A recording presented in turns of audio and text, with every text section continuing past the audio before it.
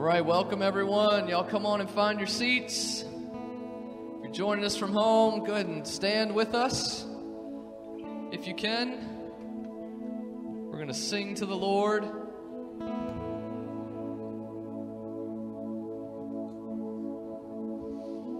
Before we start singing, let's let God's word call us to worship from Isaiah chapter 12. Let's listen to God's word. It says this: Give thanks to the Lord, call upon his name, make known his deeds among the peoples, proclaim that his name is exalted.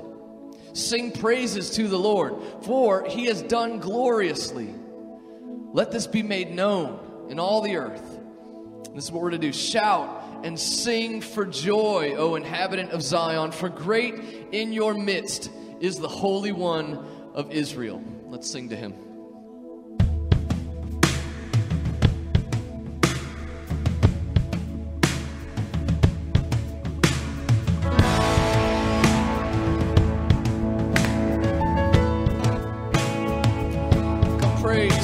Come praise and glorify our God, the Father of our Lord. In Christ he has in heavenly realms his blessings on us for pure and blameless in his sight he destined us to be. And now we've been adopted through his Son eternally. To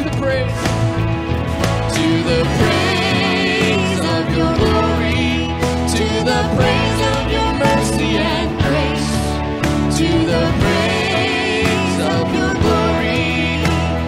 You are the God who saves. Worship the Lord.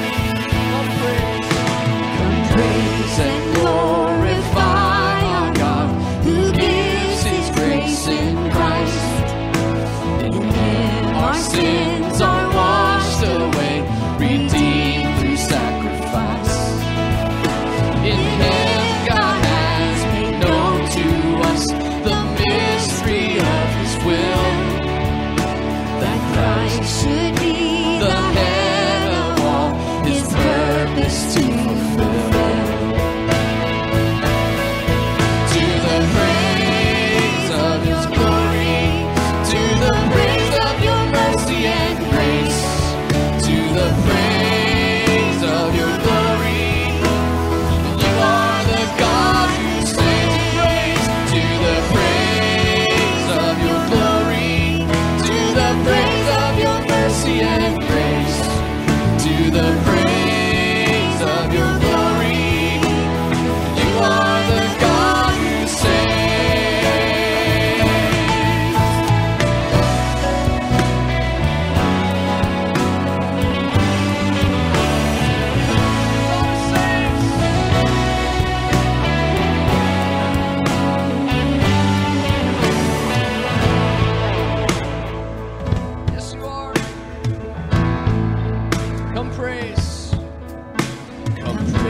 And glorify our God, for we believe the word, and through our faith we have a seal, the Spirit of the Lord.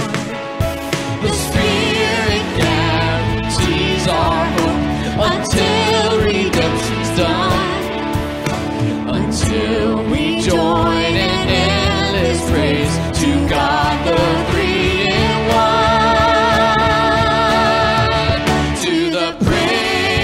Of your glory, to the praise of your mercy and grace, to the praise of your glory. You are the God who saves, to the praise of your glory, to the praise of your mercy and grace, to the praise of your glory. You are the God who saves.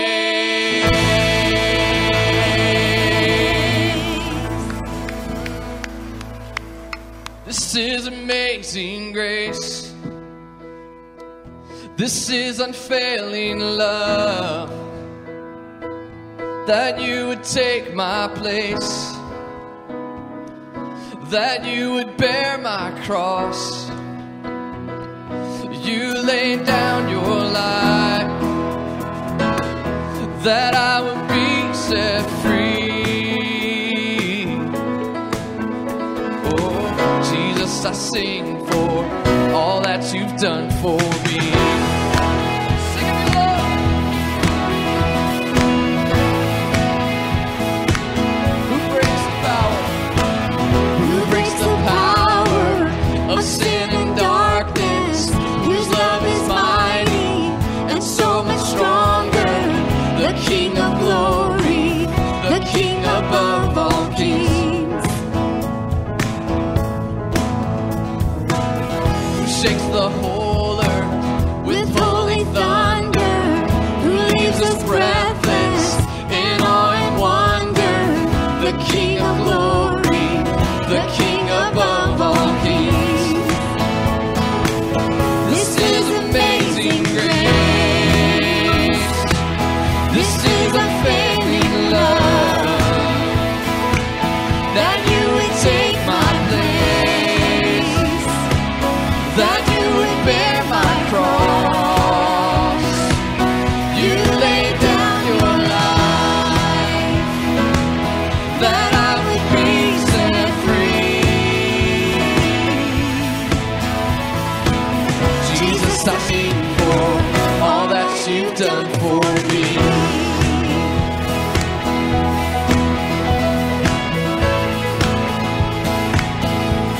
Who brings our chaos? Who brings our chaos back into order? Who makes the orphan a son and daughter? The King of glory, the King above all kings. Who rules the nations with truth and justice, shines like the sun in all of its brilliance. The King of glory, the King above all kings. This is amazing grace. This is unfailing love, that you would take my place, that you would bear my cross. You laid down your life, that I would be set free. Jesus, I sing for all that you've done for me. Sing of all you've done. We sing, worthy is the Lamb who was slain. Worthy is the King who conquered the grave. Worthy is the Lamb who was slain. Worthy is the King who conquered the grave. Sing, worthy is the Lamb who was slain. Worthy is the King who conquered the grave. Worthy is the Lamb who was slain. Worthy, worthy, worthy. Oh, this is amazing grace. This is unfailing love, that you would take my place, that you would bear my cross. You laid down your life, that I would be set free. Jesus, I sing for all that you've done for me. Sing all you've done for me.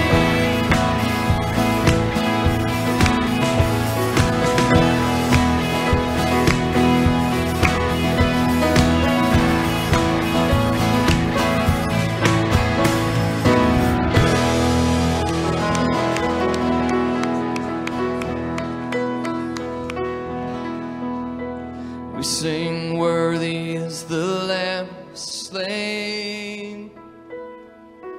Worthy is the King who conquered the grave. Worthy is the Lamb who was slain. Worthy is the King who conquered the grave.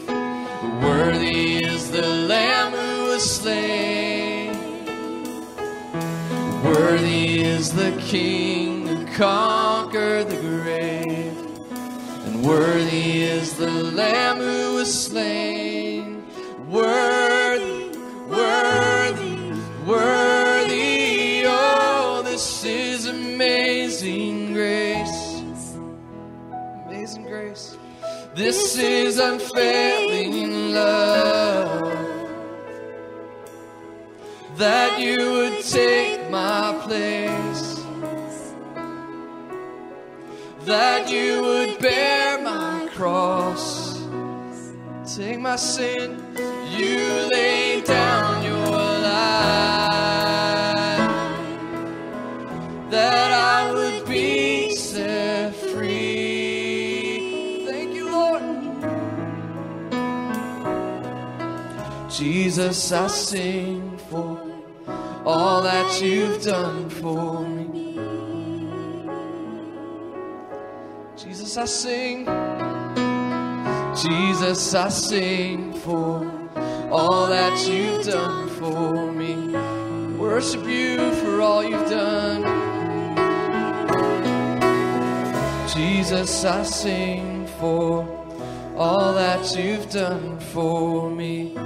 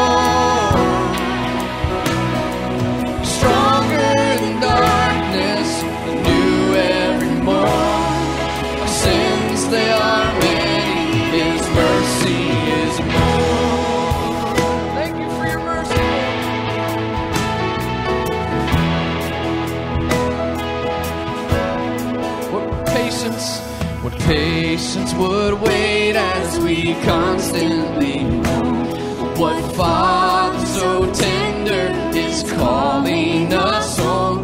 He welcomes the weakest, the vilest, the poor. Our sins, they are many, His mercy is more. Praise the Lord, His mercy is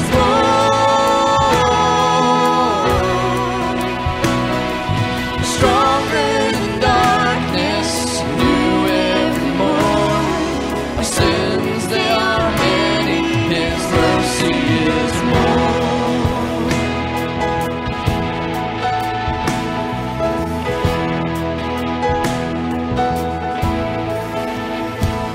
What riches of kindness He lavished on us. His blood was the payment, His life was the cost. We stood neath a debt we could never afford. Our sins, they are many, His mercy is more. Praise the Lord,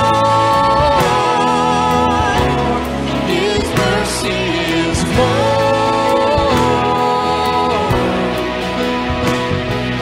Stronger than darkness, new every morn.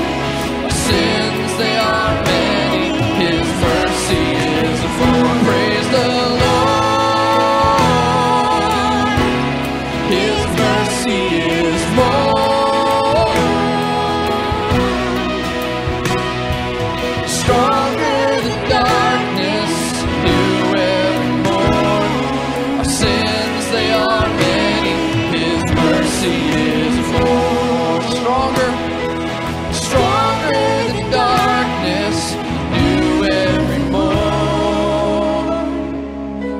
sins, they are many. His mercy is more.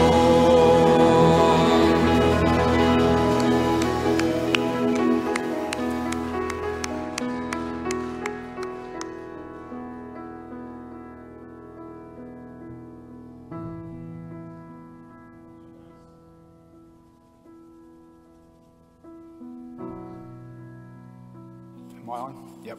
Can you guys take a seat just for a moment? Just had an impression this morning for us to, in the early service, for us to pray in this latest adventure of the hour in which we live, right? 2020 seems to never stop dealing out what we prayed about, and the elders gathered for prayer this morning, and one of the guys just prayed about the number of distractions that we have encountered this year, right? So here we are with another hurricane on our doorstep, and our attention will get absorbed in that, and in some ways rightly so, in other ways it'll just be a distraction. But I had a sense this morning for us to pray in the early service, and I had particular direction that I felt led for us to go in that prayer. But Patrice had come in between services and had a sense of something that the Lord had given her, and it was great deal of overlap there. And since I am teaching this morning on prophetic gifts, we thought we should lean into prophetic gifts and let those function this morning. So rather than me leading us, I'm going to let Patrice share that word, and then we're going to pray together about this coming week and how God is leading us.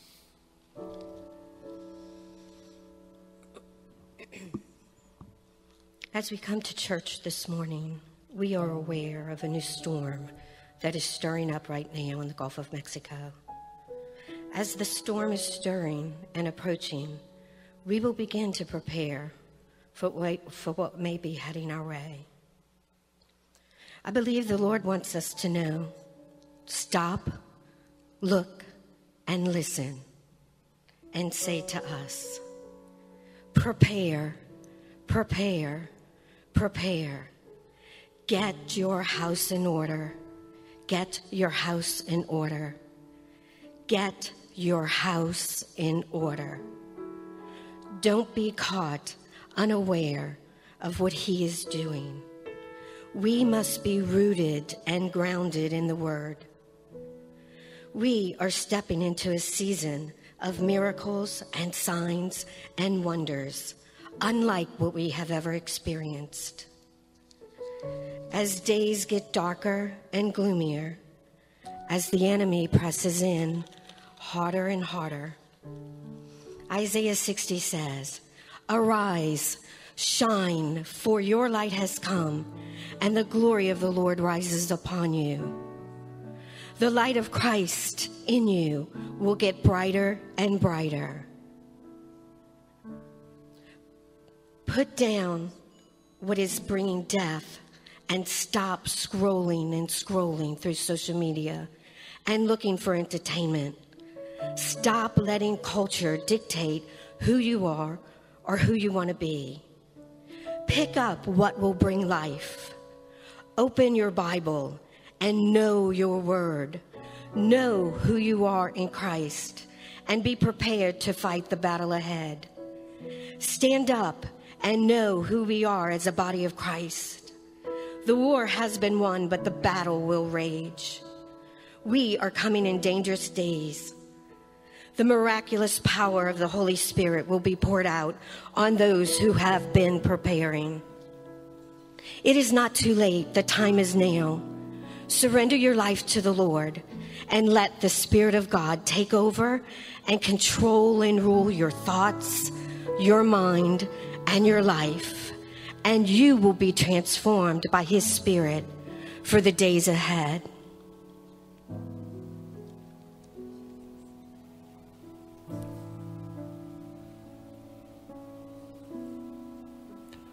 Father, as we will observe in our study of 1 Corinthians 14 this morning,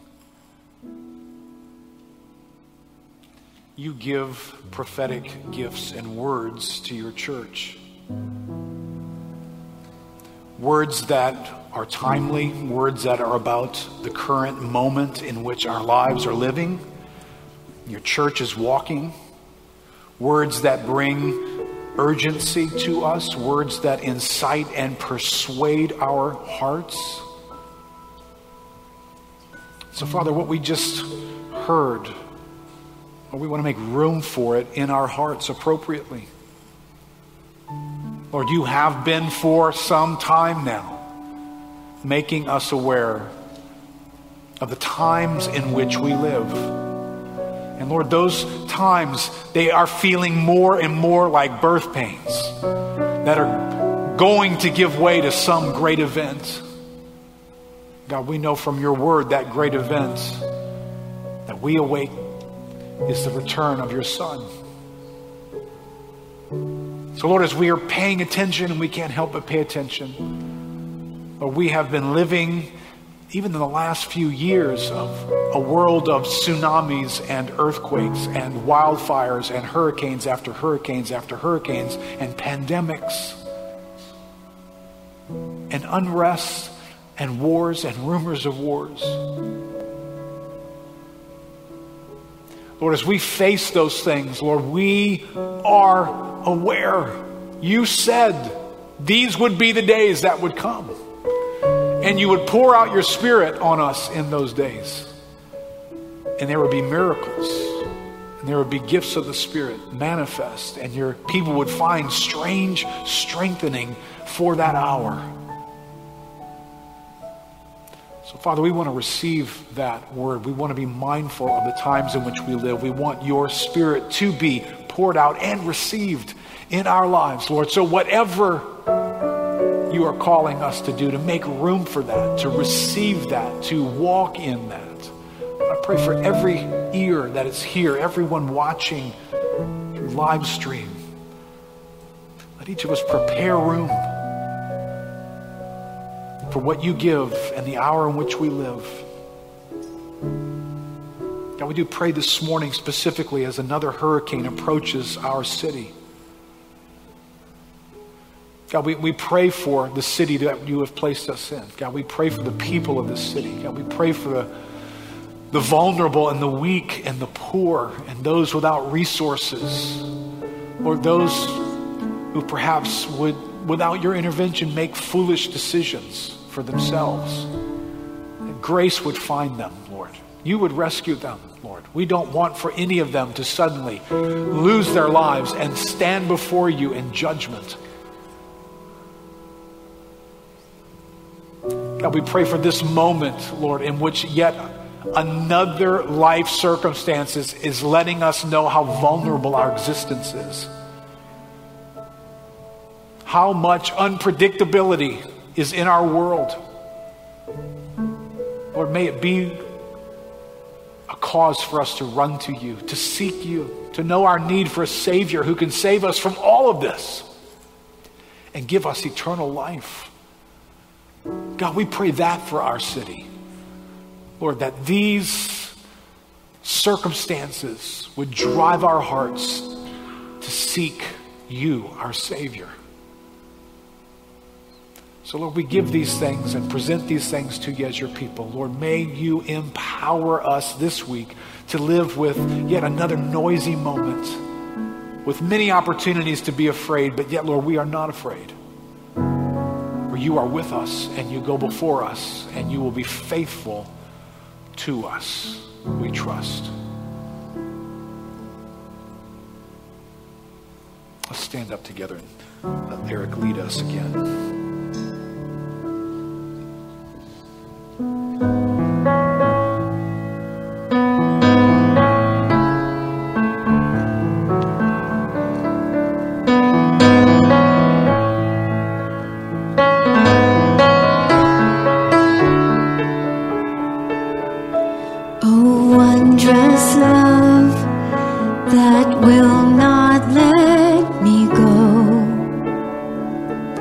I cling to you with all my strength and soul. Yet if my hold should ever fail, this wondrous love will never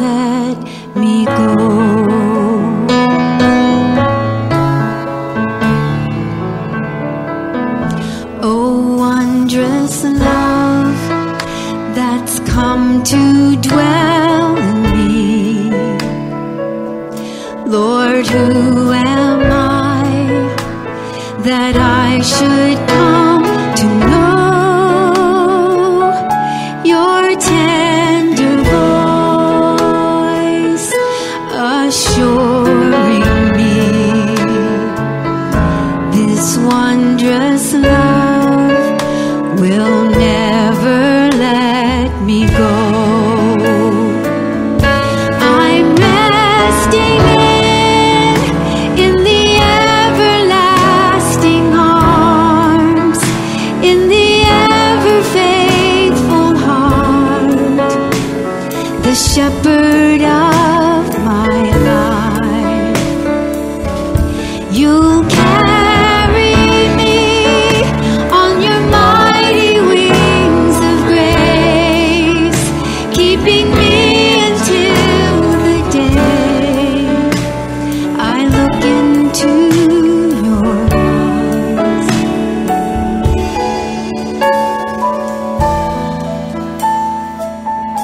Oh, wondrous love that sings of Calvary,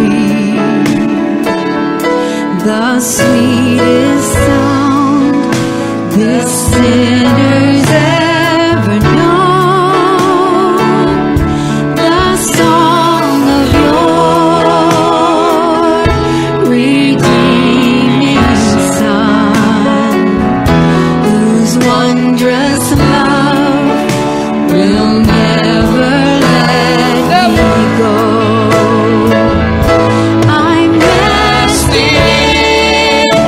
in the everlasting arms, in the ever faithful heart, the shepherd of my life.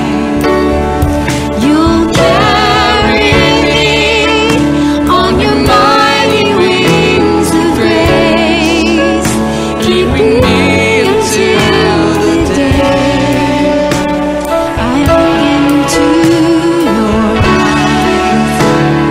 I look into your eyes.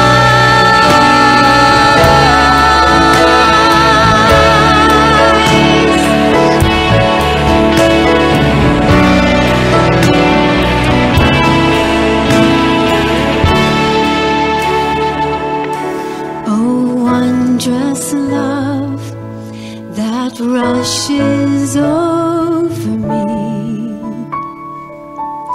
I can't escape this river's glorious flow. You overwhelm my days with good.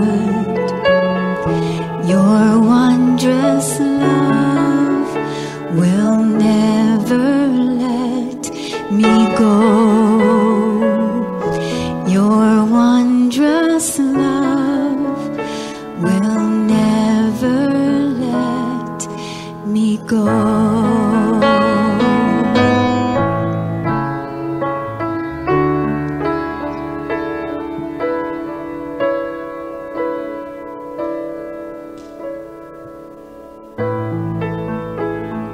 Lord, thank you for this love. Lord, no matter how weak our grip is, no matter how tenacious we can feel about loving you, Lord, your word says even if we are faithless, Lord, you will be faithful to never let us go. Lord, so where our faith is weak, where it is weary, where it has been challenged and distracted, Lord, would you impart fresh faith to us?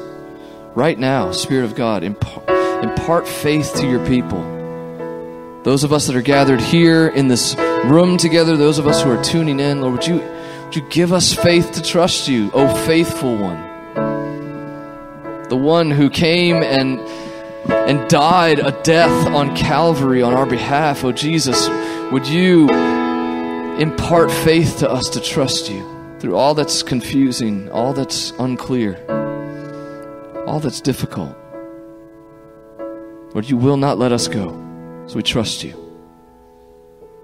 Do this work in us, we pray. It's in your name. Amen.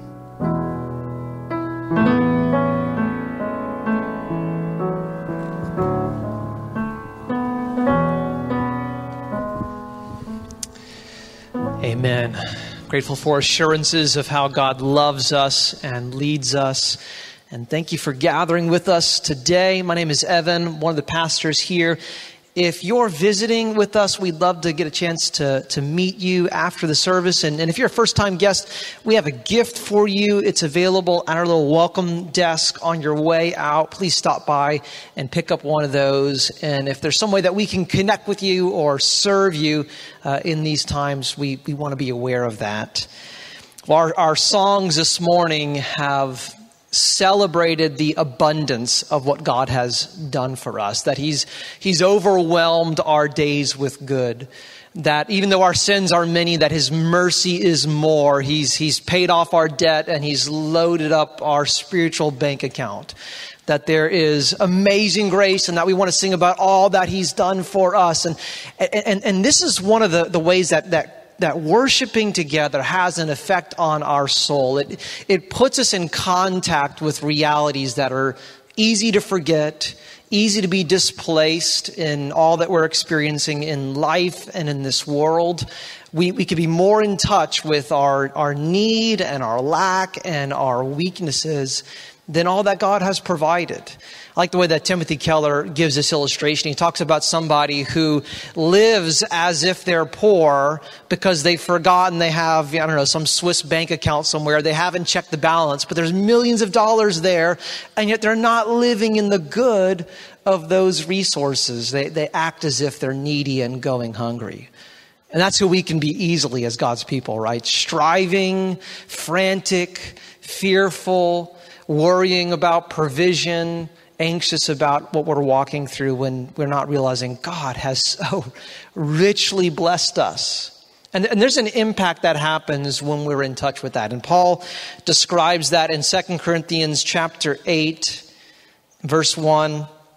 He says, "We want you to know, brothers, about the grace of God that has been given among the churches of Macedonia. For in a severe test of affliction, their abundance of joy and their extreme poverty have overflowed in a wealth of generosity on their part. For they gave according to their means, as I can testify, and beyond their means of their own accord, begging us earnestly for the favor." You could translate that for the grace or for the gift of taking part in the relief of the saints. How does this work economically, right? In conditions that are described as extreme poverty and a severe test of affliction, and we walked through some things this year. Most of us probably haven't faced anything that could be described as extreme poverty. And yet in these conditions, first century Macedonia, there's a generosity on their part. What's producing that? It's the grace of God. It's a work of his favor. It's a sense of abundance, of joy in him that can't help but overflow. In fact, insists upon spilling over in generosity toward the work of God's kingdom and toward people who are in need. And so as we receive from God again today, let's allow that to have a sense of giving and generosity because of what he has done. Let's pray. God, we are filled, Lord, as we engage your presence, encounter your truth, receive from your love. Lord, I trust we have been filled, Lord, with your joy today. Would our pattern of giving in whatever moment of need we walk through, Lord, would it be a display to this world, Lord, that we are not grasping and striving like the next person, desperate and afraid. But Lord, we have received much from you. And so, Lord, there is this desire to give whenever opportunity comes. We thank you, God, in Jesus' name. Amen. As you give this morning, we have some offering boxes in the back of the room. You can make use of those now or on your way out if you'd like. There are also ways to give digitally on our website and through our app. We've been mentioning how we're going to have some upcoming opportunities to gather for prayer. And the first one is this Wednesday night at 7 o'clock, an hour of prayer together, seeking God's power for the times in which we live, pursuing the gifts of His Spirit as the toolkit that we need in these last days. And so please plan to be a part of that, to lean forward, to receive this Wednesday night. In order to be here, though, because we're going to be setting up the room just like this, we just need you to sign up for your seat in the way that you would for a Sunday morning service. And so you can do that on our website. You can do that in the LCC app under the Sunday morning tab. If you click that prayer gathering graphic, there'll be a way for you to pull up to sign up and plan to be here. It's Wednesday at 7 o'clock. All right, Mr. Frank's going to come and bring us a special announcement, and then after that, Pastor Keith will bring us the word.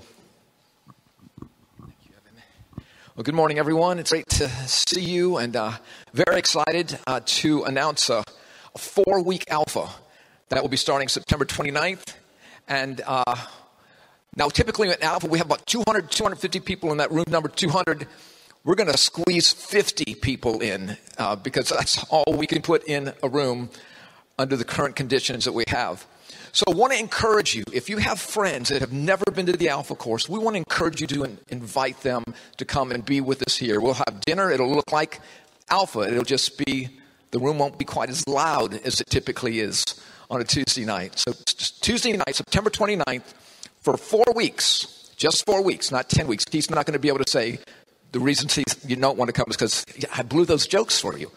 But today, 4 weeks could be too long. But anyway, we live in, and so we'll do it here live, but also there's an opportunity for you to invite friends to an Alpha dinner party at your house, or have them come over for coffee or dessert for a live streamed Alpha that'll be live streamed just the same way this morning's service is being live streamed. So you can take in that 4-week Alpha right where you're watching church service today. So please do that. Invite friends to be a part of that church service. 2020 is an interesting year. It's interesting that, if there's ever been the certainty of uncertainty, it's been something that is so unusual. 2020. I mean, that's when 2020 is great vision, right? You say, I got 2020 vision. Well, if you got 2020 vision, you don't know anything, because we are living in times of tremendous uncertainty. Tremendous uncertainty. I mean, the last time I stood up here was March, and I was announcing the spring Alpha. I don't know what happened, but we didn't have it. But, I mean, we've had COVID. We've had riots. We've had the economy tank. We've had crime going up like has never been seen before. We have another hurricane at our door. We didn't know any of that was coming, did we? Didn't have a clue. God knew.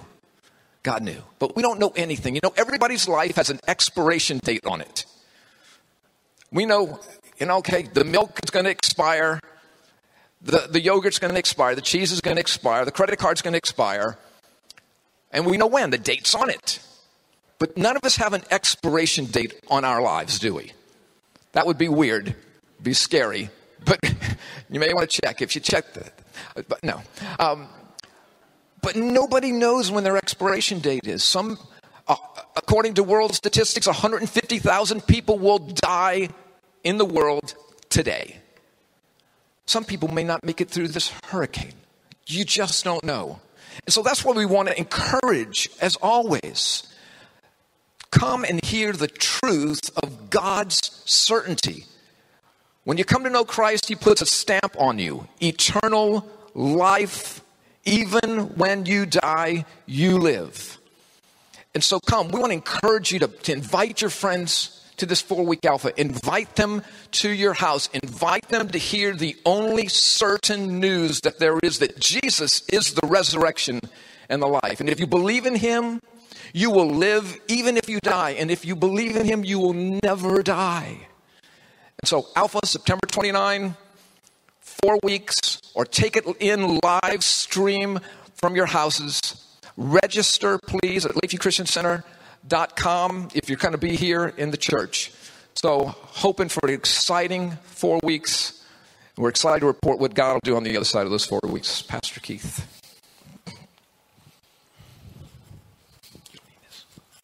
Thank you, Val.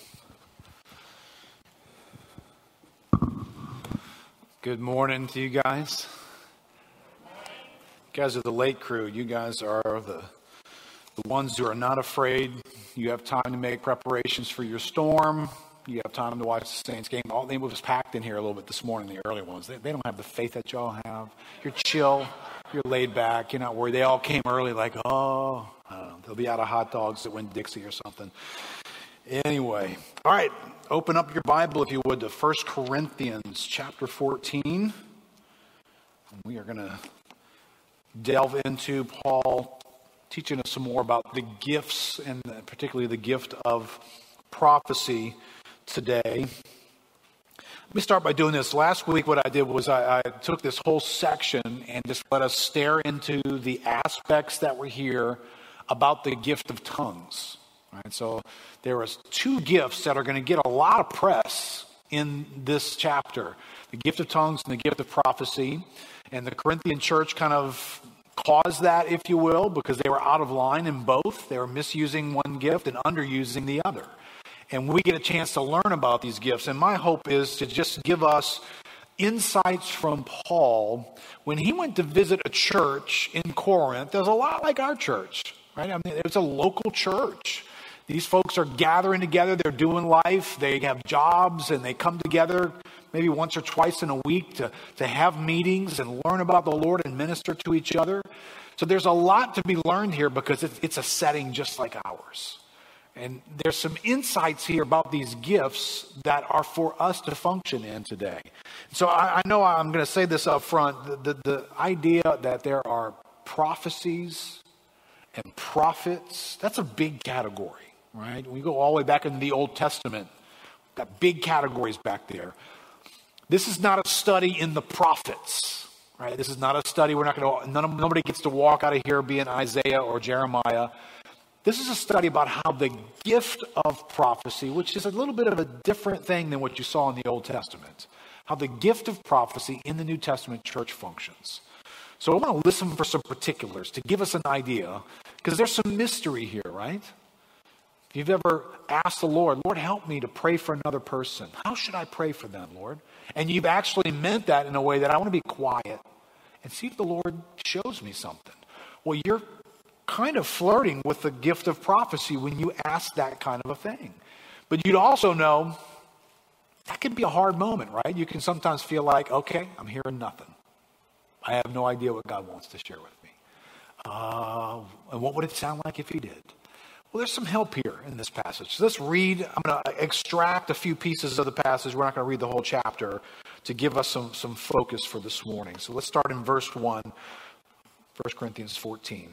Paul says, pursue love and earnestly desire the spiritual gifts, especially that you may prophesy. For one who speaks in the tongue speaks not to men, but to God, for no one understands him, but he utters mysteries in the Spirit. On the other hand, the one who prophesies speaks to people for their upbuilding and encouragement and consolation. The one who speaks in a tongue builds up himself, but the one who prophesies builds up the church. Now, I want you all to speak in tongues, but even more to prophesy. The one who prophesies is greater than the one who speaks in tongues, unless someone interprets, so that the church may be built up. Now, skip down to verse 23. I'll start reading there. It says, if therefore the whole church comes together, right? So this is where you use these gifts, in the gatherings of God's people. And all speak in tongues, and outsiders or unbelievers enter, will they not say that you are out of your minds, right? You walk into a meeting where gibberish sounding foreign languages are all being spoken simultaneously, and you just kind of wonder what's going on here. So even Paul says, hey, that's going to be a setting that's going to be confusing for people. But if all prophesy and an unbeliever or an outsider enters, he's convicted by all, right? Each prophetic word that's being shared, there can be a conviction for this person in that. He's called to account by all. And the secrets of his heart are disclosed. And so falling on his face, he will worship God and declare that God is really among you. What then, brothers? When you come together, Each one has a hymn or a lesson, a revelation, a tongue or an interpretation. Let all things be done for building up. If anyone speak in a tongue, let there be only 2 or at most 3, and each in turn, and let someone interpret. But if there's no one to interpret, let each of them keep silent in church and speak to himself and to God. Let 2 or 3 prophets speak. Let the others weigh what is said. If a revelation is made to another sitting there, let the first be silent. For you can all prophesy one by one, so that all may learn and all be encouraged. The spirits of the prophets are subject to the prophets, for God's not a God of confusion, but of peace, as in all the churches of the saints. Let's pray just for a moment. Lord, some of this could just be for a few of us, just some real foreign ideas. We've not thought about this kind of stuff. We've not pursued this in anything called a church setting, that there would be these kinds of instructions and these kinds of expectations and activities in these meetings. Lord, that's just different for some of us. But Lord, you preserved these insights. You took an apostle from a setting in Corinth in meetings similar to the meetings that we have today. And you preserved the practice, the activity, the working of your Spirit among people. So Lord, you wanted us to know these things and you wanted us to learn from them. And God, we're asking for help this morning. Help us just see, what does this mean for us today? What does it mean for each of us individually as we're part of your church? In Jesus' name, amen. All right, I'll raise a question in your notes there, if you guys have notes or if you're looking on the app and you're looking at our notes. Is this section in 1 Corinthians, is it essential? Is this essential information? All right, now that word essential, that's like a vocabulary word for 2020, right? Have you ever paid attention to that word before you got to this year? All right, 2020 breaks out, the pandemic hits, the whole world gets dialed back, and all of a sudden you're discovering that certain things in your life have been labeled essential, and other things have been labeled non-essential. Now, if you were curious in that moment, because I was curious about that, who gets to be the person in charge of the label? Who gets to stare out at my life and say, okay, Keith, you know, you've been living this thing for 50-something years here, but this is essential in your life and this isn't. These activities are essential, these activities are not. These businesses are essential, these businesses are not. You can go to these places, you can't go to these. Somebody got deputized to be able to stare at everybody's life and say, and tell you what the essentials are and what they are not. I don't know if you knew that or not. And that created quite an uproar, didn't it? Right? It's still an uproar. So our country is not happy about the fact that some of us think things are a little bit more essential than Joe government thinks it is. And Joe comes along and says, hey, that's not essential in your life. Right? If you're a California resident today, there's not a lot about worship that's essential in California right now.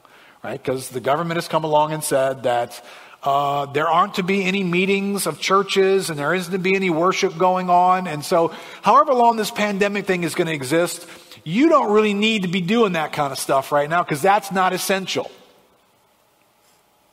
Who says? Who gets to say that? Now listen, I don't have any problem with the fact that our government officials that I respect and thank God for are managing a pandemic with health issues and transferring viruses to one another and trying to steer that. But, you know, in an interesting way, if you're a believer, you know something. Your eyes have been opened to the fact that you're just not some physical blob of tissue making your way through a human planet. You are a spiritual and soulish creature. That there's a hidden, invisible dimension to you. And there are things that happen in the spiritual realm that matter to our lives. Right? Did you know that you know the government's? I have never seen a government notice on this. Right? I've never seen the government sound like 1 Peter chapter 5 that there's a devil out there roaming around like a roaring lion, seeking who he may devour, and the government's just here to let you know the roaring lion notice for today is Amber Alert. You know, the devil's on the loose. The government doesn't tell you that kind of stuff. But it is a fact. that there is a devil. And that devil's after something, right? If you want to know what he's after in a general sense, he's after your faith. For some reason, the universe that God is interacting with right now, in a fallen sense, he interacts with us by faith. He does it in a way that requires belief on our part. He doesn't physically show up. There's very little writing going on walls, although he'll do that every once in a while. But for the most part, you relate to God by faith. And the devil's after that faith. So that would mean for me, anything that protects my faith, anything that builds up my faith is pretty essential for me. I hope you feel that way, right? So when I come to this chapter, it's interesting. Some of us, though we, kind of can mock the government, or we can not like that they have made certain things unessential in our lives. How many of us as walking Christians, we've known God for years, but we have decided arbitrarily to tell God what in his Bible is essential and what is not essential, right? How do you do managing your life when it gets too hectic, too busy, too much pressure, too much to manage? You start looking in your life and saying, well, that's not essential. That's I could do without that. I definitely need to do this and make time for that, but I don't have to do this over here. I'll be okay. And unfortunately, we as Christians, right, we get to a place sometimes where we're labeling things like prayer and communion with God and taking my soul to be in the presence of the living God and letting him speak and relate to me and adjust to me and give hope to me and give faith to me and bring adjustment to me and bring humility to me. How many of you guys know that if you extract some of those things I just described from your life, you could make some terrible decisions in your life to wreck some really important things? Right? God's got something in your life, precious, valuable, but it's in a tough place right now. And for you to let that thing stay in your life, it's going to take faith on your part. It's going to take an ability for you to see that this thing doesn't die. It has a hope because the God of the resurrection's come near to me. And he's given me hope for that thing. And so I'm going to work with that thing. I'm going to keep that thing. I'm going to get near that thing in my life. It might keep you from giving up on something that you would cast to the side in your life in a heartbeat. Where'd you get that faith and that hope from? The presence of God. Sitting with God. You may have some ideas about how to define your life. How to define important things about like your gender and your identity. Your marriage. What's going to bring hope and satisfaction into your life as a human being. And if you decide this is not essential in your life, right? You got a lot of essential things. You got a lot of essential things going on right now, right? You know what this is? This is me thumbing through my social media feed. This is essential. I need to make time for that. I need to do that. But this is not essential because, there's only so many hours in the day and I got so much going on right now. So this becomes silent and maybe a little devotional reading here and there. And yet this word is going to define my existence for me. And I'm treating it like it's non-existent. So then God comes along in this word and writes things for the local churches that when they gather and when you do ministry, hey, there's this thing called spiritual gifts. Hey, make sure that they're happening in your life. And it's like, well, I'm busy. I got a lot going on. There's a pandemic. I don't know if you heard. I don't know if I have time to practice the gifts and grow in things like speaking in tongues or prophesying. Right? These are not essentials. Essentials, it's like salvation, the doctrine of justification. I'm going to heaven one day and God just, comforting me in my... Maybe this is essential. I would dare say in our day that anything that builds my faith and protects my faith is essential to my existence. And there's something strange in this chapter, right? There's something about encountering God through prophetic ministry, for instance. And I'm going to narrow on that because that's where Paul's going to land today. There's something different about that, a little bit strange about that. The more it dials into the particulars of your life, it can be a little spooky, uncomfortable, in a way that just reading your Bible isn't. But there are things that God does in our lives that bring him near to us in an encounter sort of way. That we encounter the presence of God in a way that's essential.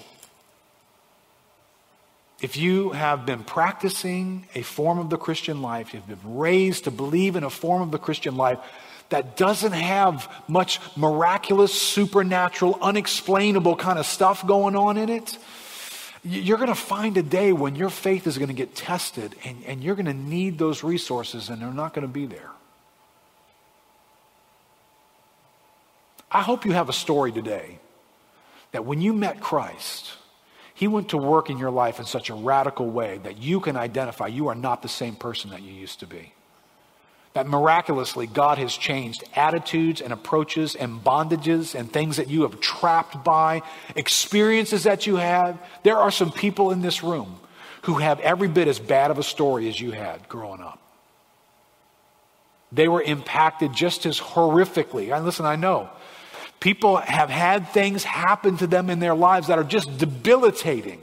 They become this noisy thing from their past that just constantly reminds them of how much are you really worth? How much did people really care about you? Who, your parents weren't something. Somebody else abused you. You've got these massive things in your life. Did you know the body of Christ is full of people who've had those experiences? And yet some of them have encountered God in such a way that they have gone free from those experiences. And they can tell you the story about them, but when they talk about them, they are things in the past and not things controlling them in the present. Where'd you get that from? I don't know. I just got around God and God just did something in me that was powerful and effective.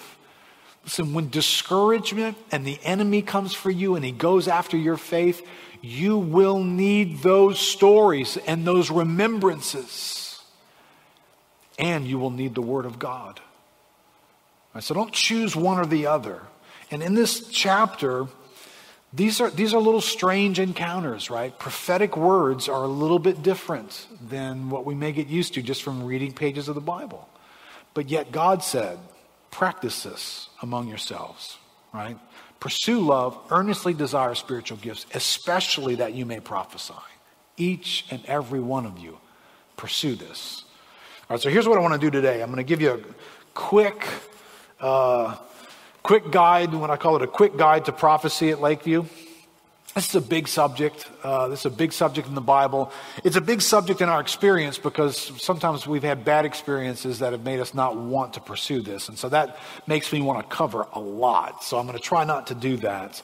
What I'm going to give you is like, when you open up that gadget that you got that came and it's got like a instruction manual to it. And it's really, really long, but there's this one little piece of paper that says quick manual, like how to get it. You plug it in, you turn these two buttons on, you pull this tape out, and the thing's good to go. All right, this is that version of the instructions here. So we're not deep into prophecy here. We're going to run through some things.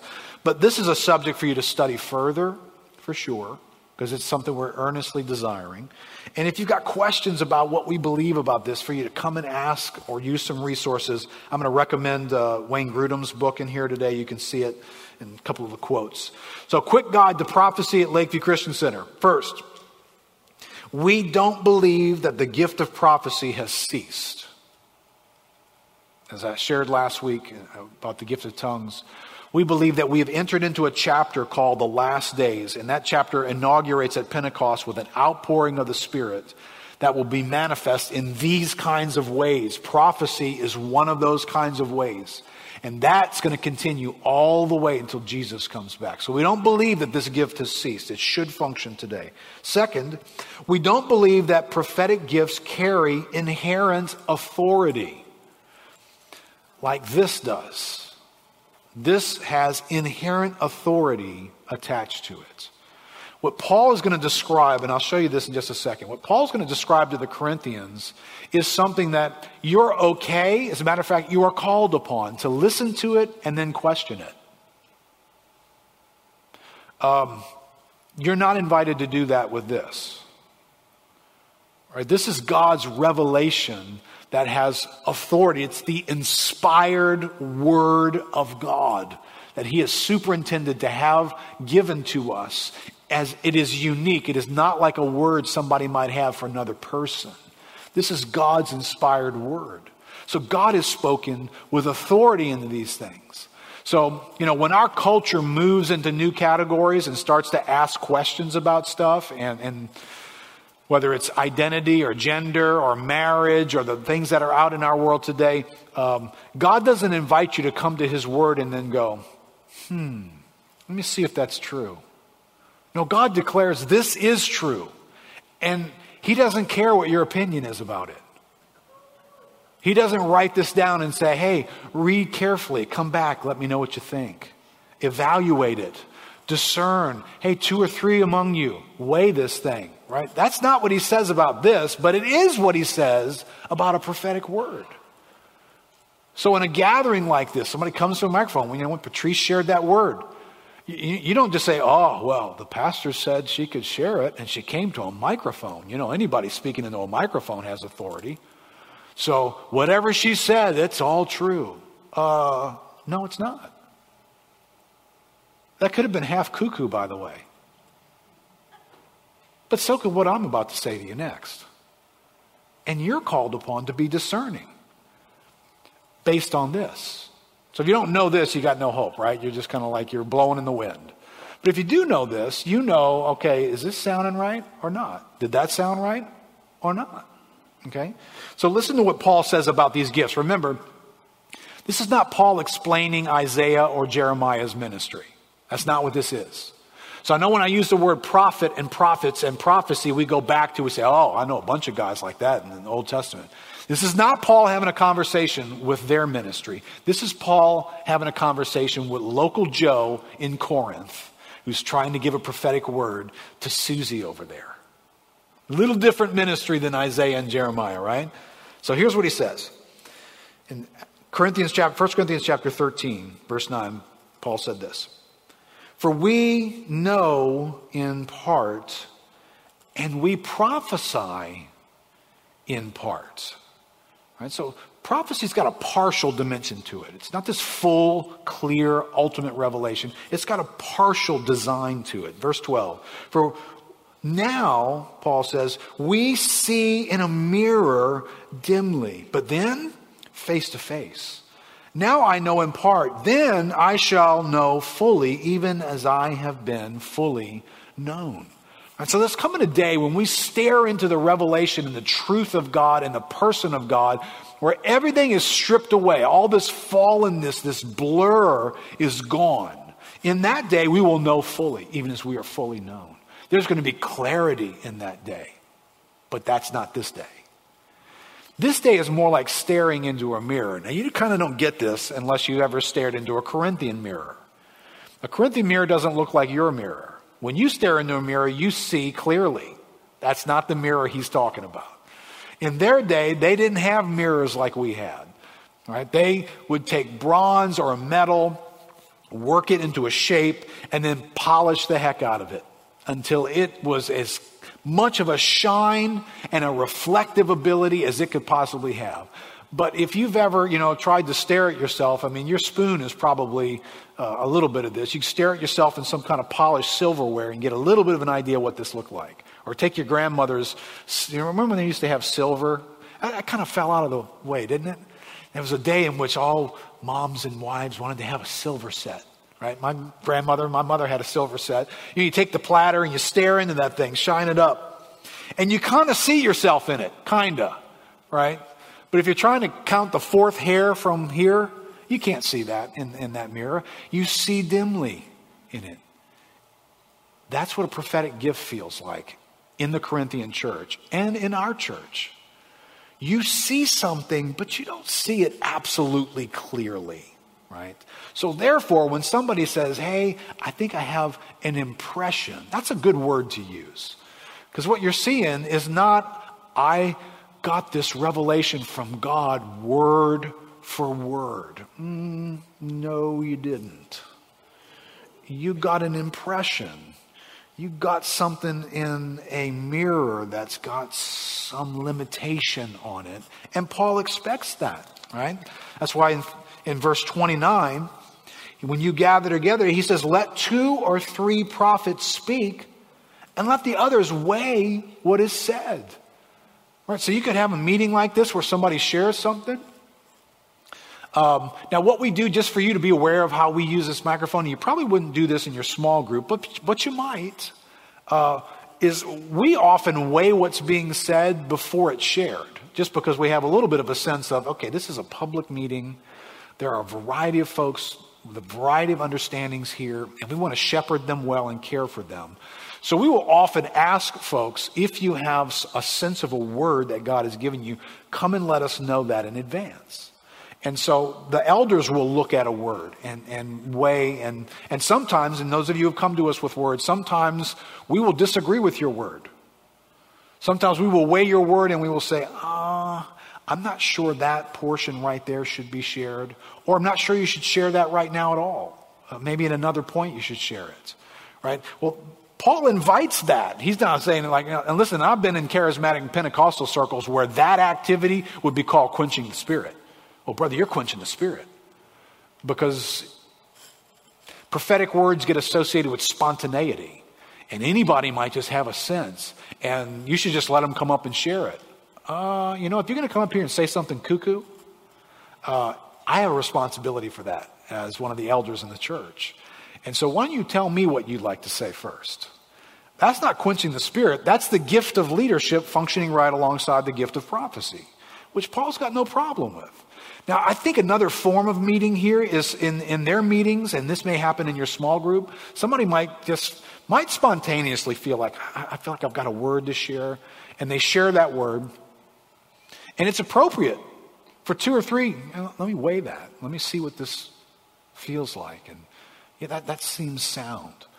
Or it could be that, hey, most of what you said, I really thought that was, but there was something here that, man, that's a little off. That's not exactly how the Bible speaks about that kind of an issue.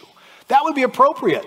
So do you understand? You could be in a meeting where somebody shares a prophetic word and 65% of it is like, cool. And 35% of it's like, I don't know about that. That's what Paul's describing here. So don't develop an idea that prophetic gifts have this clarity and this perfection to them, that they're always right on because somebody really felt strongly about them. Listen, you feel strongly about a lot of things, but the human factor in you can make you strongly right and wrong all at the same time. And God knows that, right? 1 Thessalonians, pick up a couple of thoughts to help us in this category. 1 Thessalonians chapter 5, verse 19. Paul says to the Thessalonians, as a matter of fact, he's writing to the Thessalonians from Corinth, right? He's come down the coast, he's in Corinth. The church in Thessalonica in this moment, maybe a year old, maybe a year since Paul's left there and that church got started. So this is not like some thriving, been around a long, this is a young church. And this is what Paul's going to say to them. He says, do not quench the Spirit.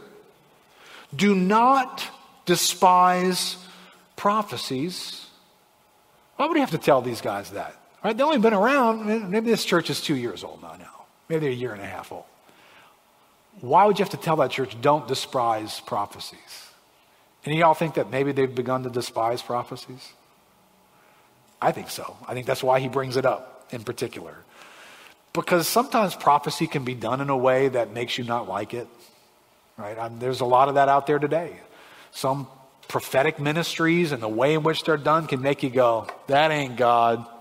That is so hokey. Oh my goodness. Did you see this televangelist and what he did? And it can make you despise prophecies. Now here's the tough part.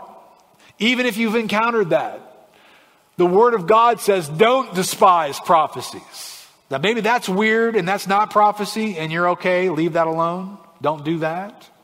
But do not let your heart decide, I'm not even getting around this thing. What you see in 1 Corinthians 14, you are not to despise. But test everything. Hold fast what is good. Abstain from every form of evil. All right, so you're being told here, lean in. Receive these words. But listen, test everything, because there's an aspect to what's being shared that involves the humanity of the person sharing it. This is not Isaiah's ministry. This is not Jeremiah's ministry. When those guys spoke, they led into what they were saying by saying, thus saith the Lord. The ministry of the prophet in the Old Testament was a word-for-word declaration of what God was saying. There ain't no seeing into a mirror dimly here. And if any of those words fell short, you know what you did to prophets who fell short in the Old Testament? You took them out back and you stoned them to death. Because the role that they played was so unique and needed to be so absolutely clear that you can't be misleading God's people by introducing some aberrant, you're a little off here. Hey, Jeremiah, 50-50, man, that's not bad. You're batting pretty well. Not in the Old Testament, not their ministry. Every word was thus saith the Lord. This is why we don't encourage people to use that phrase when they come share a word. Thus saith the Lord. Don't say that. Because you're going to give the impression that everything you're about to say is what God is saying. You stared into a mirror dimly and got what you got. Come do the best job you can of putting that into English for us. But we're aware you might miss it a little bit. Right? Listen, when somebody from Chalmette prophesies, they sound like a Chalmatian. Right? I mean, that's just what comes with the gift. All you guys from Chalmette, you know what I'm talking about. I mean, you might need a translator as well. I mean, a gift from interpretation when a Chalmatian gives a word. But what God's doing is God is impressing something on you.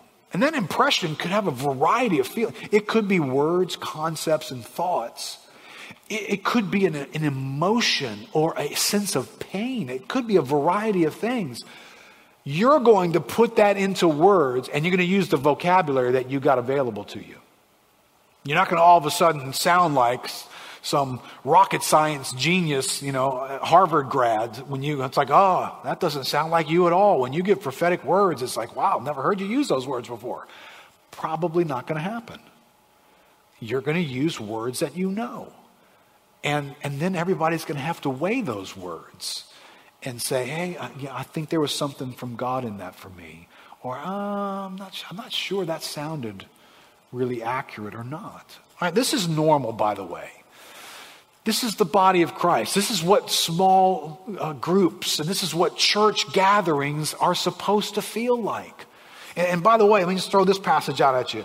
You're supposed to be doing this right now while I'm teaching as well. All right, the teaching gift is not some perfect word for word from God transaction between us. All right, Paul said this in Acts chapter 17. The experience of the apostles going from church to church, Acts records, now these Jews were more noble, right? These are the Jews in Berea. So he's traveled from Thessalonica and he goes down to Berea. And he's in this church of Berea. And it says these guys, they were more noble than those in Thessalonica. And there were some bad attitudes in Thessalonica. They, in Berea, received the word with eagerness, examining the scriptures daily to see if these things were so. So here I am. I know for some of you guys, I'm throwing out some thoughts on prophecy, and maybe you're hearing this for the first time. You know what you're not supposed to do with the gifted teacher is just say, well, I've never heard this before, but if that's what Keith says, I guess it's right. You're supposed to examine the scriptures now to see if what I'm saying is true. Do you hear what I'm saying here? And if you do not, you should be questioning what you're hearing in the teaching gift that God gives to the church. Right? So the human factor is here, right? I think I wrote your outline. Human weakness, which that's going to come out when we communicate. Imperfection and influence is anticipated in the Bible. It's not shocked.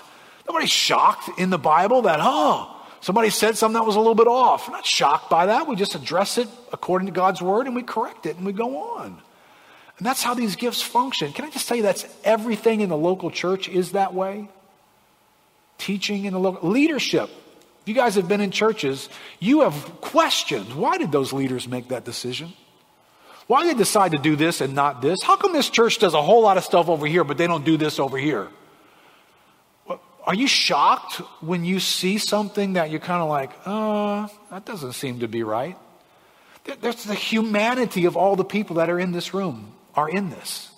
When you go to do fellowship with one another and we put on holiness, how many of you guys have noticed holiness has a lot of holes in it in the Christian family? None of us are quite as holy as we ought to be. And we got issues. And we're growing. And we're wrestling with those things. And we're overcoming some of them and we stink in other ones. You know what you shouldn't be doing? I don't even know if that church is a church, for goodness sake. Okay, you've been hanging out in Corinthians with me? You think that church is a church? Have you been convinced by now that these Corinthians are messed up people? But yet they are a church. And God is at work among them in amazing ways.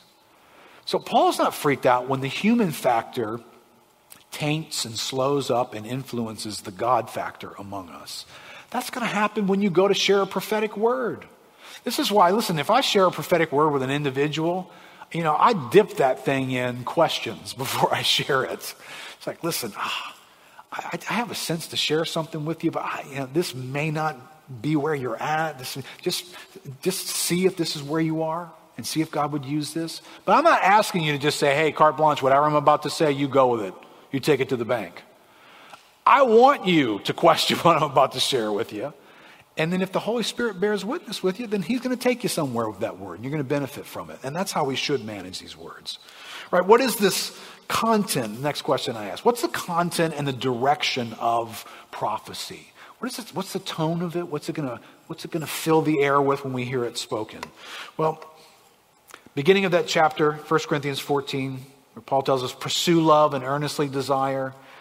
Then in verse 3 he says, on the other hand, the one who prophesies, he speaks to people for their upbuilding and encouragement and consolation. Right, so a prophetic word is about to come. What's it going to sound like?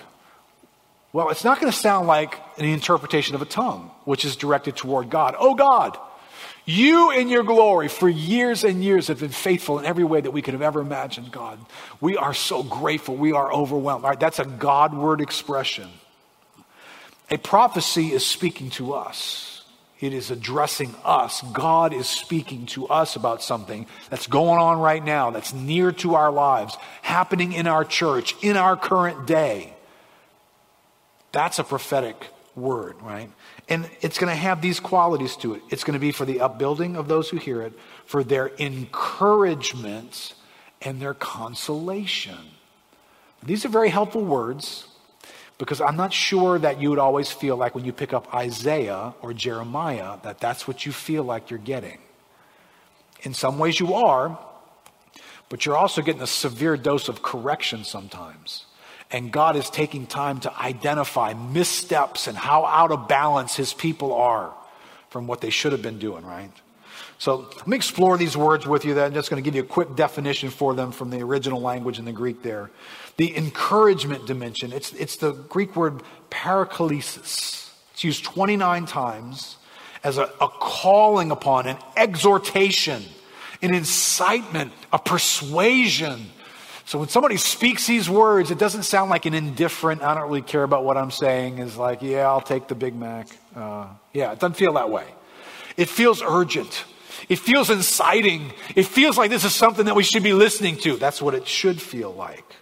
Another dictionary says accompanying words, right, related to this word, show that the admonition is not sharp, polemical, or critical, even though it is urgent and serious. The fact that comfort can be another meaning points in the same direction. So this word is associated with comfort. It's God trying to come into a moment with us. That word consolation, it's the Greek word paramuthia, expresses a greater degree of tenderness, at least by word of mouth, than paraklesis, or comfort and encouragement, which carries a more general sense of helpfulness, comfort. Both of these words are very much related. They're very similar. The Theological Dictionary says this word is made up from para, which means toward, and mythiomai, which means to speak.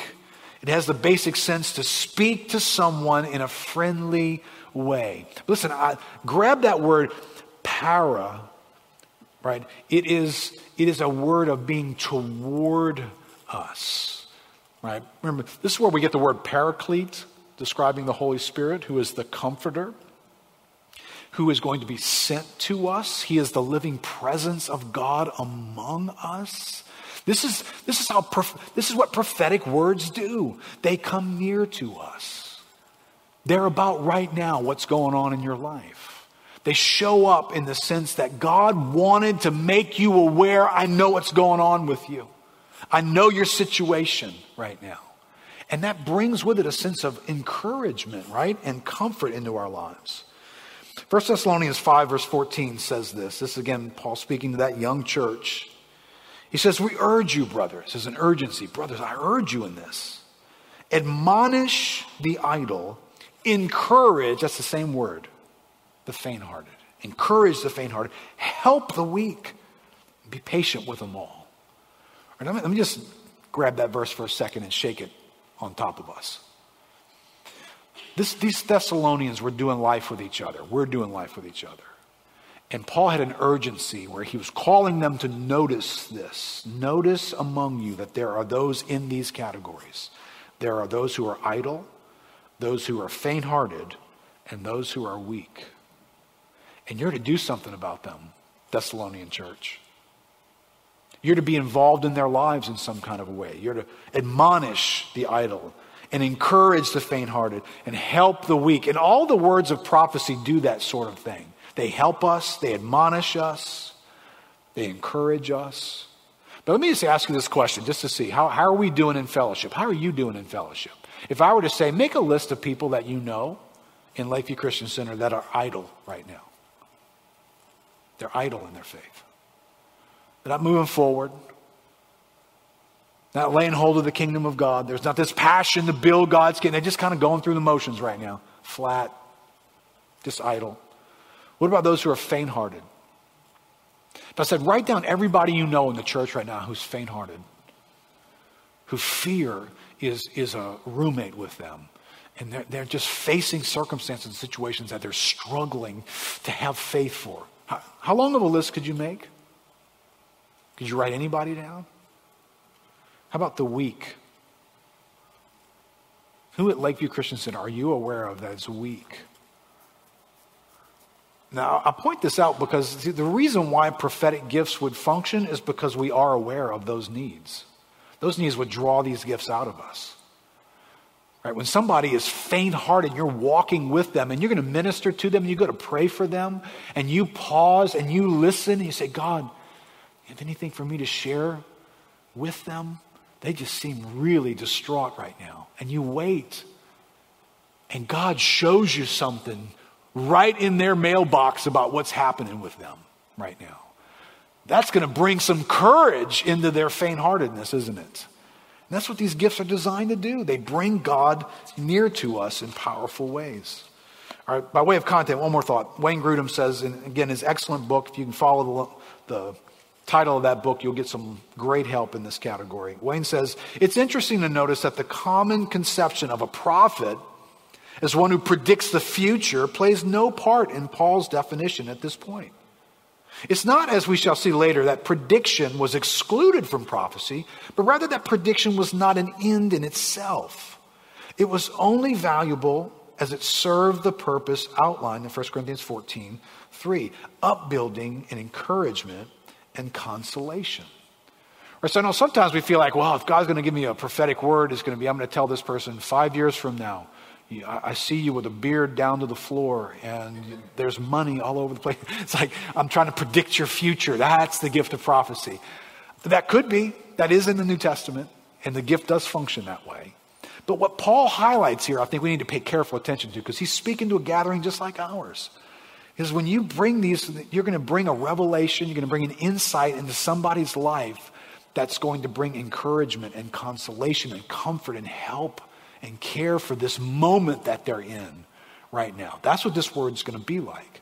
Now, one more thing that he says here that is very helpful. Again, we're just trying to figure out what's this mysterious gift going to be like. Well, in chapter 14, verse 23, Paul unpacks something here that's very helpful for us. Here's somebody encountering the ministry of a prophetic word. He says, if therefore the whole church comes together and all speak in tongues and outsiders and unbelievers enter, Will they not say that you are out of your minds, right? So there's a guideline for speaking in tongues. Don't be turning that loose in here with people you don't even know who they are. You don't know what's going on with them. Unless there's an interpreter, don't be doing that gift in this public gathering.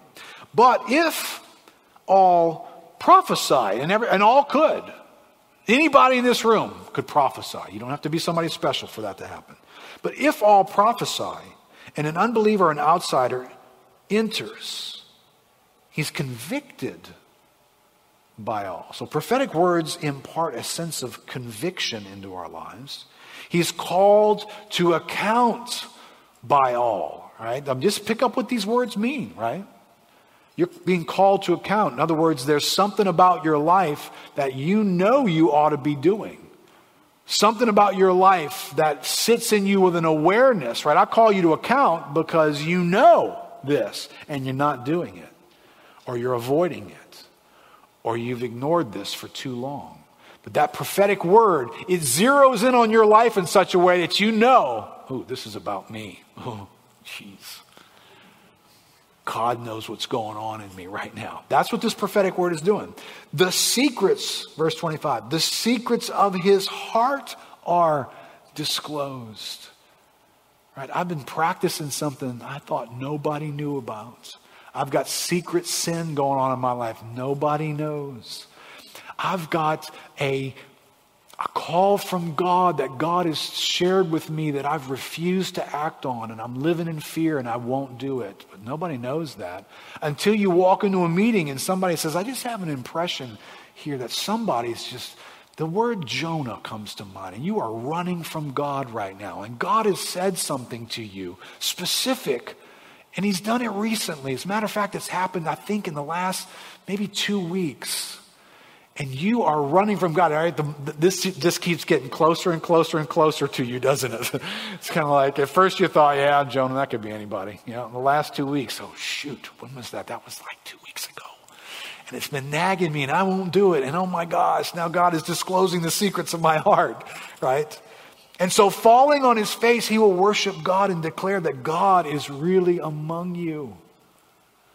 All right, I don't know what your experience has been in this category. I wish the Lord had given me a better memory. I've had a number of experiences in this category. I'm just going to tell you about one of them. All right, so this is years ago. We're having a small group meeting in a home.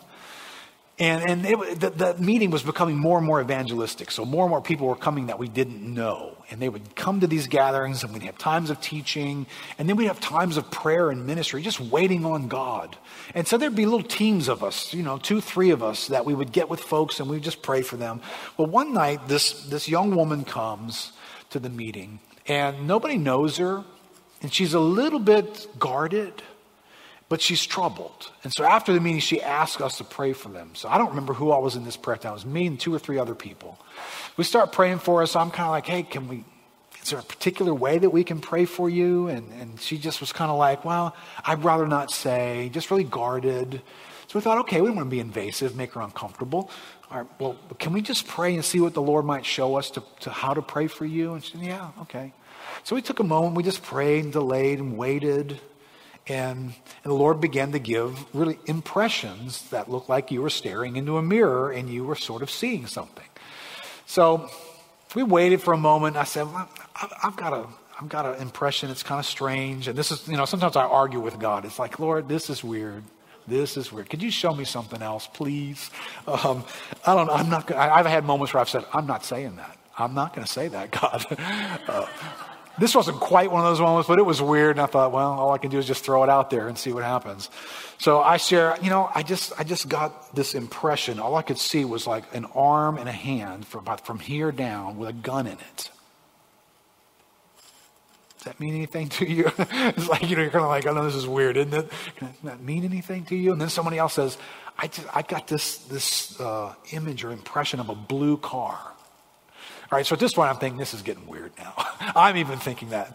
She burst into tears and just starts crying. And we're like, okay, what just happened here? When she stops crying, she tries to start explaining what's going on right now. And she said, I just went through a relationship breakup with my ex-boyfriend, and I took a gun and I shot up his blue car. And we're kind of like, okay. Apparently, what God wanted to communicate to that woman in that moment, all right, there was no profound theology. I've got no handgun blue car theology to unpack for her. But I think what God was wanting to do in her situation was, I know all about that breakup. I know all about what you experienced in that. I am near to you in your life. I'm right here. And there is no way that woman would have known anything except I've never met you two people. I have no idea how you could have known that in my life. Surely God showed you that, right? And we get a similar situation when Jesus pulls up into a Sychar village in the land of Samaria one day, right? You guys remember this exchange with the Samaritan woman? Now, if you know anything about this, I know some of you guys may have never read this from your Bible, but it's in John chapter 4. If you get a minute, go and read this story. And it tells the story of this woman who, as we learn her story, you learn she's had a rough life. She's been through some stuff. And there's little clues about this, that she's going out of the town to the well to draw water. Well, everybody did that. This is how you start your day, right? You need water to get through the day. And you go and get that water, not at the heat of the day, but in the coolness of the day. And so all the women would go out, and it was like a town gathering. They were all bumping into each other. It's like going to market every day. And you catch up, hey, how's little so-and-so? Yeah, nah. She doesn't come to get water at that moment. She comes at noon when it's hot and no one's there, because she doesn't want to run into anybody. But she runs into Jesus. And Jesus starts giving this revelation to her about living water. That there is this thing called living water. And it can satisfy the thirst that's in your soul. And he begins to zero in on the condition of her soul. So he's got her attention now, and she's having a conversation with him about living water. And Jesus goes prophetic on her and says, go get your husband and bring him here. She said, I don't have a husband. And then he freaks her out. You said right, you don't have a husband. You've had 5 husbands. And the guy you're living with now is not your husband. And can you imagine her response right now? I mean, I think she's going, surely God is in this place, right? She starts to ask Jesus questions, and she comes to this awareness that, is he the one? Is he the Christ, the Messiah? And this revelation goes off inside of her. And this woman who wanted to avoid everybody in town drops her bucket, goes running back into the village, yelling at everybody now, saying, come and meet. Listen to what she says to them. Come and meet a man who told me everything about me. What was it that got her attention? Jesus explaining living water to her? Jesus explaining that he was the Messiah? What was it that made her go, oh my gosh, you told me everything about me? That's what flipped her out. And that's what made her run back. Let me just say this as well, because I'm bumping all these current trendy kind of stuff. Can I use this trendy saying? That woman was empowered. Right? There's a lot about women being empowered today, right? Being published. That woman was empowered. All the shame was gone. The fear of relating to other people. The living inside the box of whatever had happened to her, that she had gone through 5 husbands. Maybe she was a black widow who killed them all, and she was about to kill this next guy too. Or she had been terribly abused and neglected and kicked out one time after another. And it was shutting her life down. She had past experiences that were controlling her until the moment a prophetic word from Jesus comes and discloses the secrets of her heart. And she becomes empowered to live her life in a way that word set that woman free. That's what prophetic words do. They show up in your business. They get so close to the realities of what's going on with you that they make you aware, God is near me right now. And can I just tell you, there are going to be moments in which you're going to need somebody to come tell you about your blue car and your handgun, just to make you aware God knows what's going on in your life. And you didn't get that from a Bible verse. Although there's a lot we get from Bible verses, right? I'm sitting here for an hour today teaching you from the Bible. So we believe in the Bible and how important it is. But there are little moments, and I'll just share a couple of them with them just from the last couple of weeks where God, I think in a similar prophetic sense, just showed up in my world and communicated some things very subjectively. I could not have gotten this from the Bible. It was either last week or the week before, in between the two services. I think I shared this with the guys who were here in the second service. That I had two people back to back walk up to me in between the service. The first one walks up and says, "Hey, I just wanted you to know, I've been praying for you lately. You've just really been a burden on my heart. And I just get this sense, it's like I see you and I see sheep that are scattered and they're wandering. And I see you like this, like you're trying to gather them back together right now. I just want you to know I'm praying for you." All right, she shares that with me. 30 seconds don't go by, and the next person comes walking up to me. We're just, chatting in between services.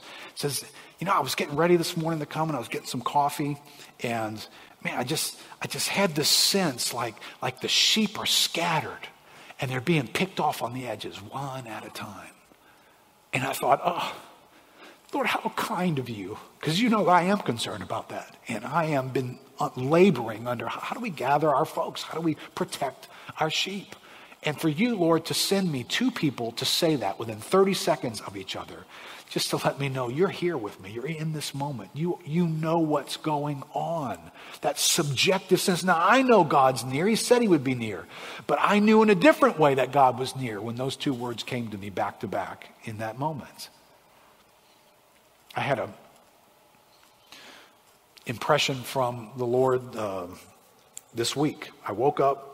A typical wake up. I'm not a morning person, so I wake up, and before I get out of bed, just my habit, my intention is for my thoughts to be, God, I need you today, and I need you to show up, and I need your life and your power. I need you to go before me. So this is the way in which I pray before my feet hit the floor.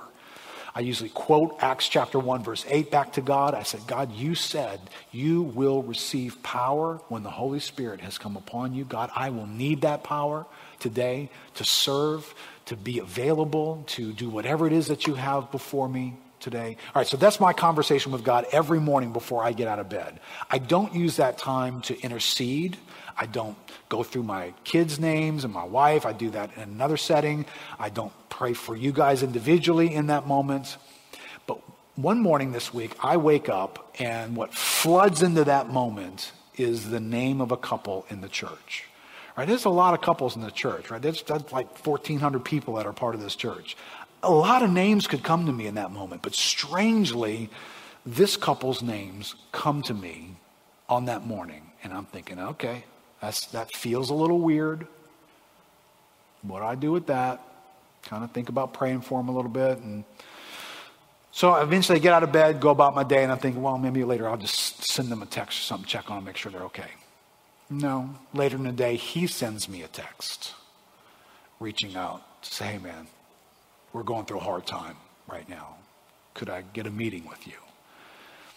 Now, what that word did for me is staring into their problem makes me aware that God is with me as we go to address this problem. No matter how big this problem is, no matter how intimidating it looks, no matter how undoable, unfixable it looks, for me, I know God's already with me going into this. And so does he. As I shared with him, as a matter of fact, I texted him right back, I am not surprised that you are texting me today. By the way, this is somebody I haven't seen since March, before the pandemic hit. So that was not same day a coincidence. That was God coming near for people to know, I am in your moment with you. I am in this circumstance, in this setting with you. And that's the nature of prophetic gifts. Prophetic gifts show up in the right here and the right now. They're not just Bible exhortations that I'm going to quote any passage from this and then I'm going to exhort any human being. And I could pick that exhortation up and I could take it to the year 1450 and get on a boat crossing into America and quote that same thing to those people in that moment. Or I could go to a Bible seminary right now and I could share that verse and give an admonition after that verse. And that would work anywhere. That's not a prophetic word. That's a good word. It's not a prophetic word. A prophetic word's got a little bit more of, you've had how many husbands now? Your situation is in that description, and God is bringing it to mind to let you know I'm here with you. Right? Let me give you Wayne Grudem's definition here before we pray. I think he explains that quite well. He says, how then is prophecy different from other speech activities in the New Testament church? What made prophecy so valuable that Paul wanted it to be sought above all other gifts? The answer is found not in the function of prophecy, but in the fact that prophecy is based on a divine revelation, right? An insight, an impression, something God is making known to you to share. Because of this revelation, the prophet would be able to speak to the specific needs of the moment. I think that's a very helpful phrase right there. If you could stick any phrase next to prophetic gifts, that one would be helpful. It is dealing with the specific needs of the moment when the congregation assembled. Whereas a teacher or preacher would only be able to obtain information about the specific spiritual concerns of people from observation or conversation, the prophet would have in addition the ability to know about specific needs through revelation. In many cases, the things revealed might include the secrets of people's hearts, their worries or fears, which need appropriate words of comfort and encouragement, or their refusal or hesitancy to do God's will, which need appropriate words of exhortation. Prophecy, then, is superior to the other gifts because the revelation on which it depends allows it to be suited to the specific needs of the moment, needs that may be known only to God. In this way, prophecy is supremely qualified to be speech that edifies, speech that fits the occasion, and that it may impart grace to those who hear. Eric, is Eric in here? There you go. Come on back up, buddy. All right, so in this category, what's a prophetic word going to feel like? Let me just put this in everybody's lap here. All right, so you just listen to something of a message about people functioning in the gift of prophecy. Are you right now wondering who besides you that must be? Are you right now thinking, okay, so if I were to be used by God in this gift, this is the kind of stuff I would need to know. This is what it would feel like to get an impression that I'm going to share. It would have specific in the moment characteristics about a group of people, an individual going through circumstances. It would leave that person a sense of comfort, care, nearness, that God was aware of where they were. Right? So if you're going to have a prophetic word for somebody, and the Bible hopes that you will, how are you going to go about learning to discern that? Learning to receive that, right? So I hope this is something that we seek to do in our small groups. I hope that we make room for that. When we gather on Wednesday, we're going to seek to pray this week about this empowerment, because this is the kind of edification and building up that God said was going to be needed in the last days. You may need somebody to come blow your mind with a specific insight into where you are right now that makes your faith go from about to go away to, okay, I know God knows where I'm at. You may need that. And God may want to use one of you to share that with another. So here's what prophetic words communicated. Last little paragraph I'll cover. They communicate nearness and nowness, particular relevance. They provide aid to faint-heartedness. They provide comfort and encouragement. They may do some internal self-discernment. They may reveal secrets of the heart. They bring persuasion to us to get us moving, right? Incitement and urgency to us to get us to take up something that we've been afraid of or avoiding, right? This is the nature of the prophetic word as it functions through us, and it is a gift for any of us. Let's stand up together.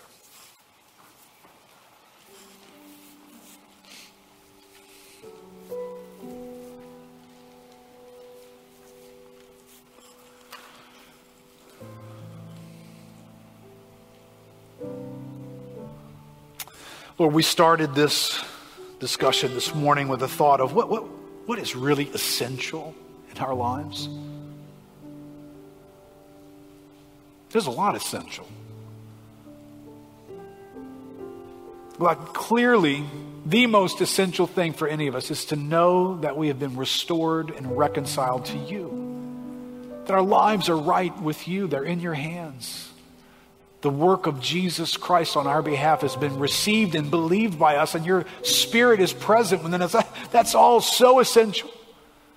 Knowing that you are our Father, that we have an eternal home and dwelling with you. So essential. But Lord, when I pick up a Bible that's got a limited number of pages in it, and it doesn't discuss everything here, but it does take a lot of time to discuss some things here.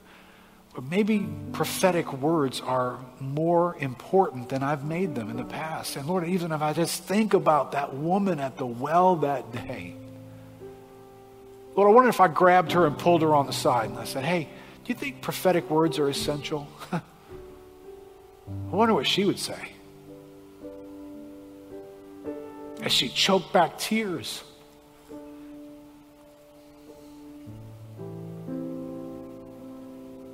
As she became aware that God was near to her and knew about her life and all that she had been through and the effect that it had on her.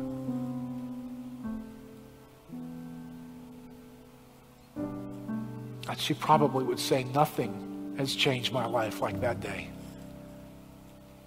And that encounter with God coming near to me. But I don't know everybody who's here this morning's situation, their background, Lord, what's happened to some when they were 5 or 10 or 12 or 15 or 27.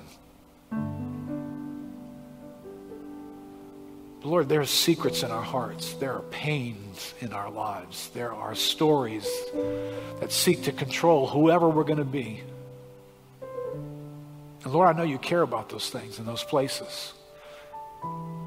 Lord, not just for those that are here, maybe those that are watching.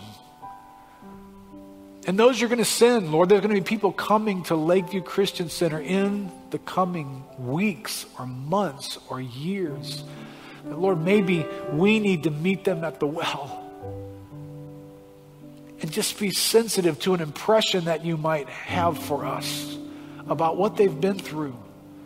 That causes their faith to leap to a new place and causes them to turn to you and worship God because you got specific with them in some unique way. And Lord, you don't do that for everybody. Everybody didn't have a woman at the well encounter with you. But she did. And some will. So Lord, would you open that ministry to us in a greater way? Would you take... I pray you'd take all of us, Lord, but at least take a handful of folks that are right here, that are watching today, and bug them with this. Don't let it go away. Make them curious. Make them go buy Wayne Grudem's book. Make them sit down with their Bible and pray and ask and pray and ask and seek and ask more questions. Make them gather here on Wednesday night to say, I want that. I want God to use me that way. I've come to seek. I've come for God to lead me into more ministry. In these last days, people are going to need it. So God, make us that church for these days ahead. God, watch over our flock this week, Lord. The storm is on our doorstep. There's opportunities to be afraid, and the need for wise decisions are among us. God, go before us. Give wisdom to us when we need it. Protect our hearts from being afraid. You are with us. God, watch over our city. Lord, as we seek to do ministry here for the sake of the gospel, watch and keep us in that purpose. In Jesus' name. Amen. Amen. God bless you guys.